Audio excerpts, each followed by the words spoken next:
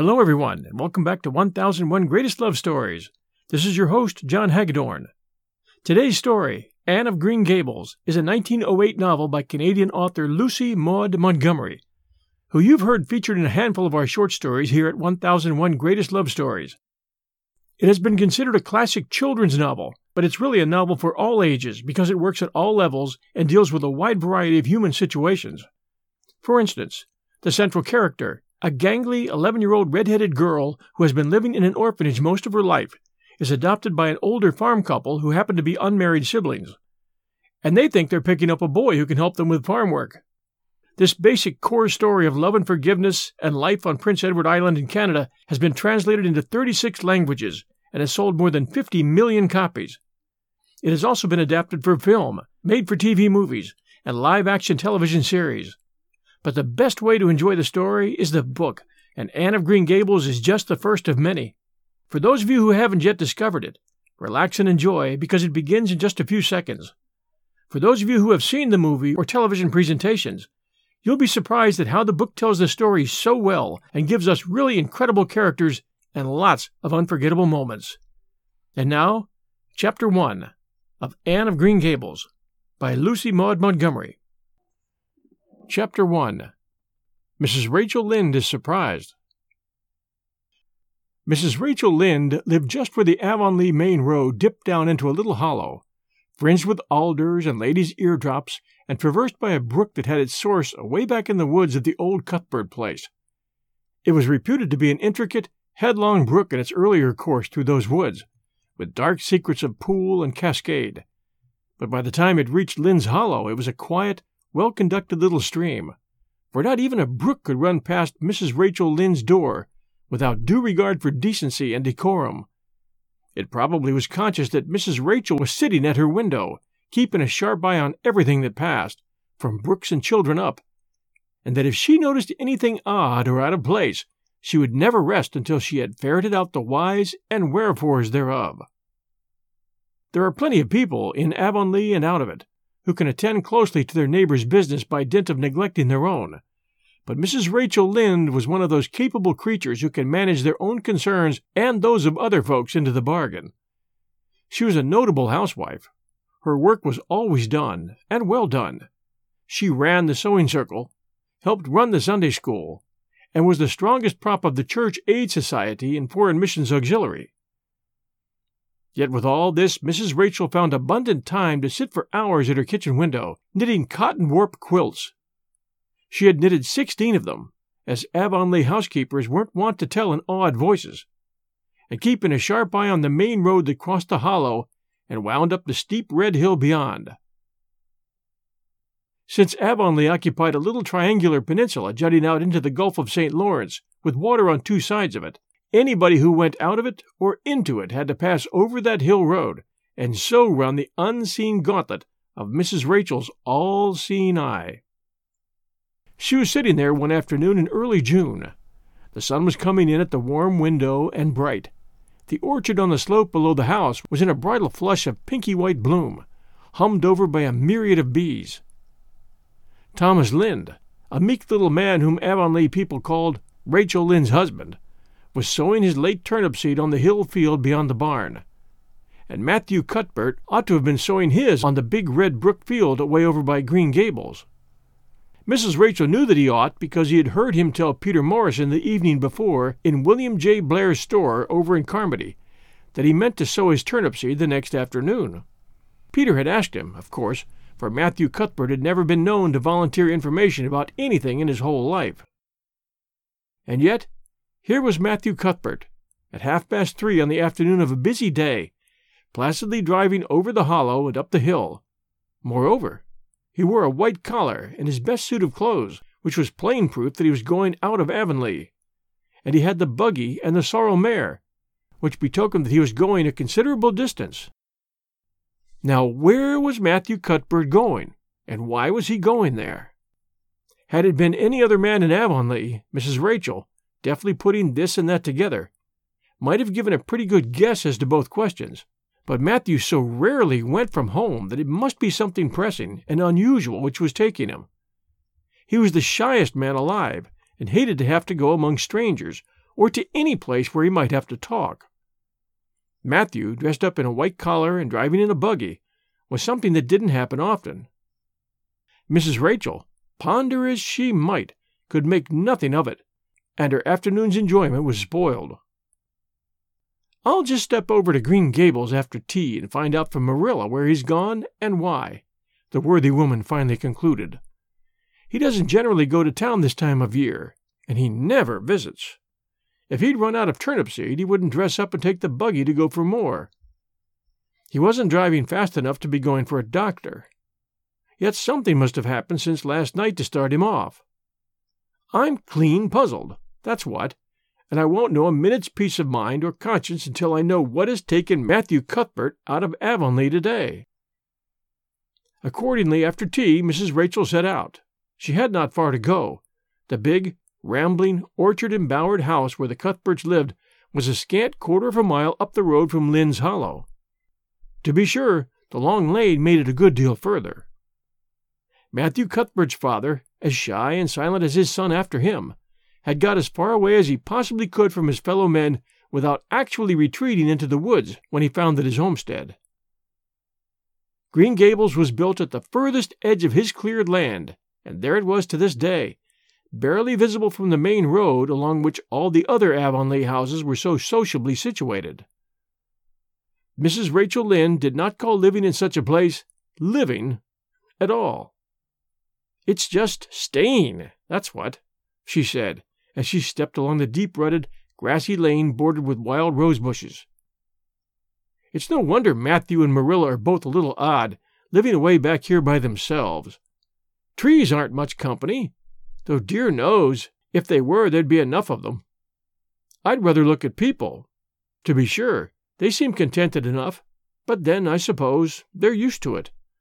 A body can get used to anything, even to being hanged, as the Irishman said." With this, Mrs. Rachel stepped out of the lane into the backyard of Green Gables. Very green and neat and precise was that yard, set about on one side with great patriarchal willows, and the other with prim Lombardies. Not a stray stick nor stone was to be seen, for Mrs. Rachel would have seen it had there been. Privately, she was of the opinion that Marilla Cuthbert swept that yard over as often as she swept her house.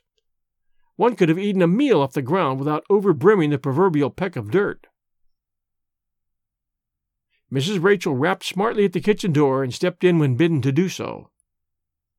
The kitchen at Green Gables was a cheerful apartment, or would have been cheerful if it had not been so painfully clean as to give it something of the appearance of an unused parlor.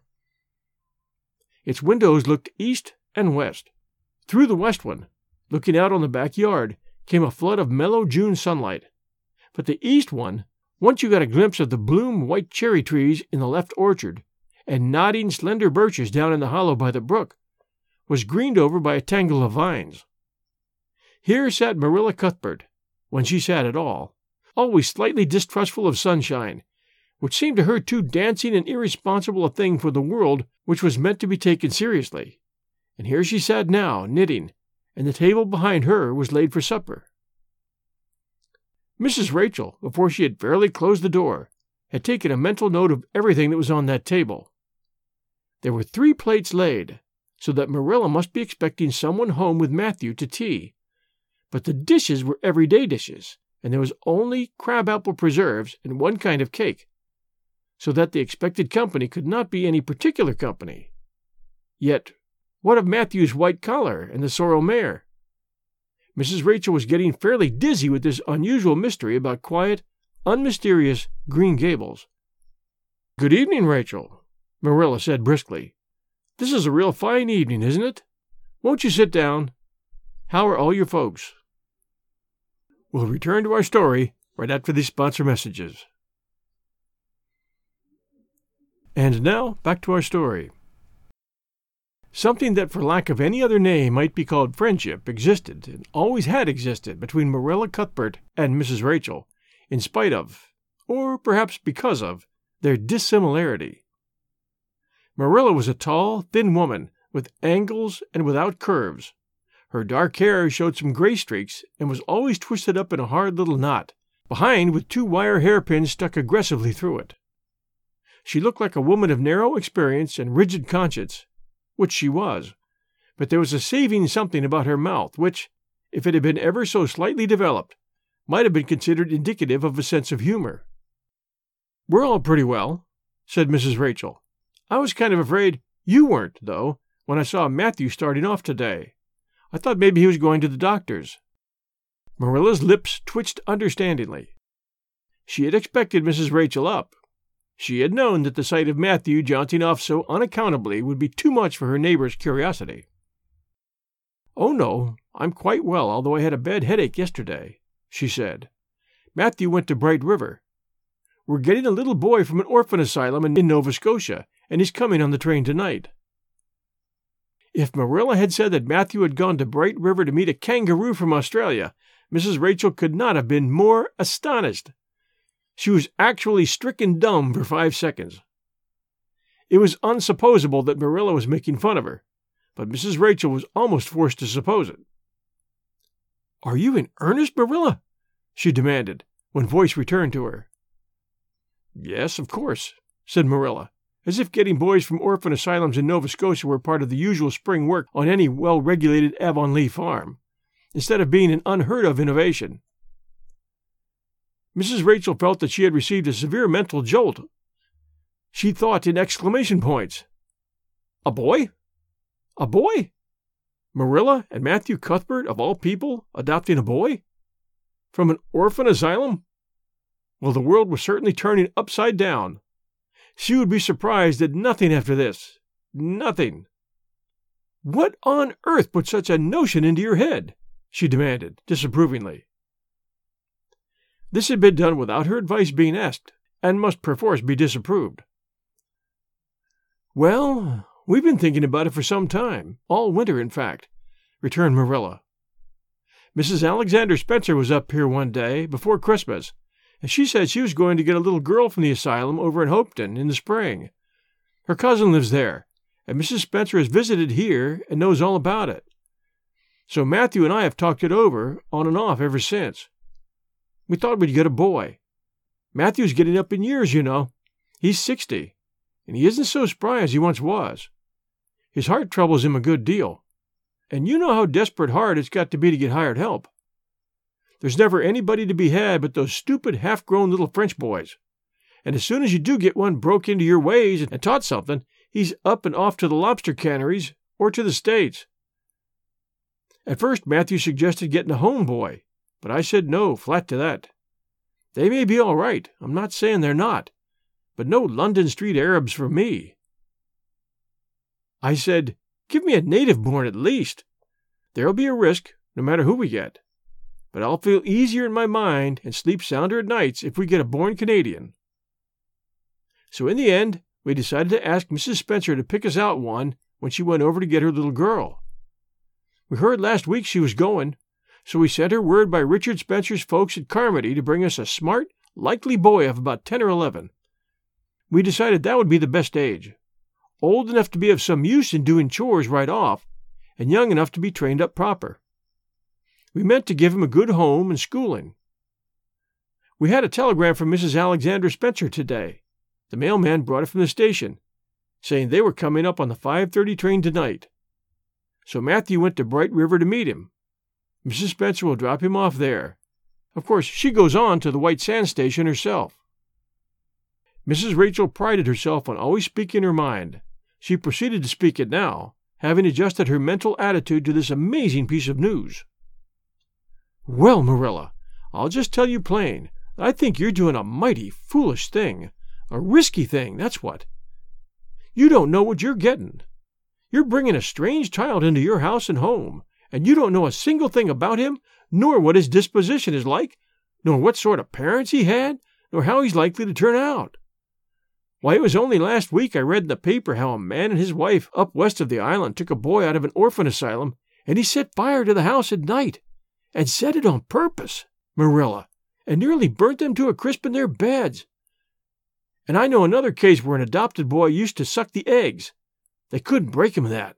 If you had asked my advice in the matter, which you didn't do, Marilla, I'd have said for mercy's sake not to think of such a thing. That's what. This Job's comforting seemed neither to offend nor to alarm Marilla. She knitted steadily on. I don't deny there's something in what you say, Rachel. I've had some qualms myself. But Matthew was terrible set on it. I could see that, so I gave in. It's so seldom Matthew sets his mind on anything that when he does, I always feel it's my duty to give in. And as for the risk, there's risks in pretty near everything a body does in this world. There's risks in people's having children of their own, if it comes to that. They don't always turn out well. And then Nova Scotia is right close to the island. It isn't as if we were getting him from England or the States. He can't be much different from ourselves. Well, I hope it'll turn out all right, said Mrs. Rachel in a tone that plainly indicated her painful doubts. Only don't say I didn't warn you if he turns bad.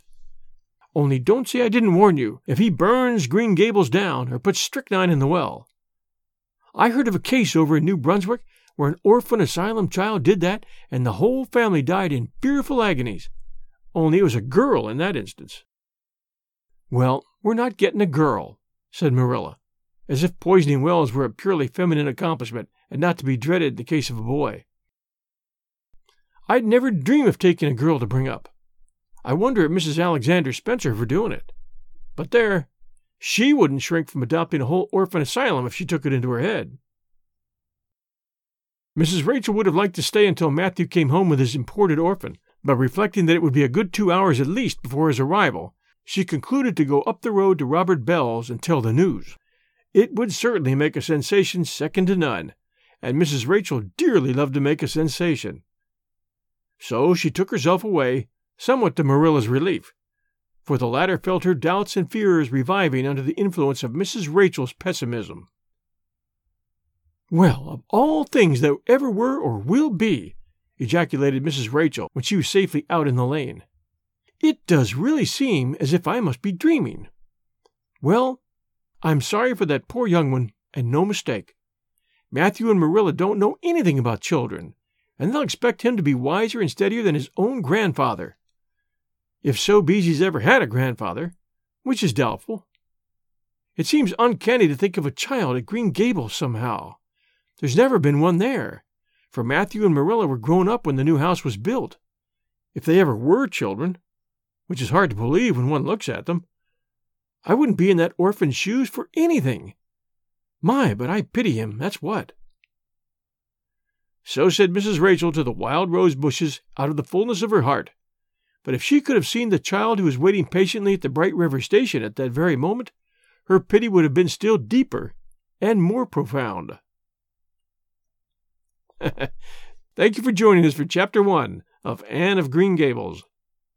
Tune in next week, Sunday night at 8 p.m. Eastern Time for Chapter 2. This is your host, John Hagedorn, everyone. Stay safe, and we'll be back soon.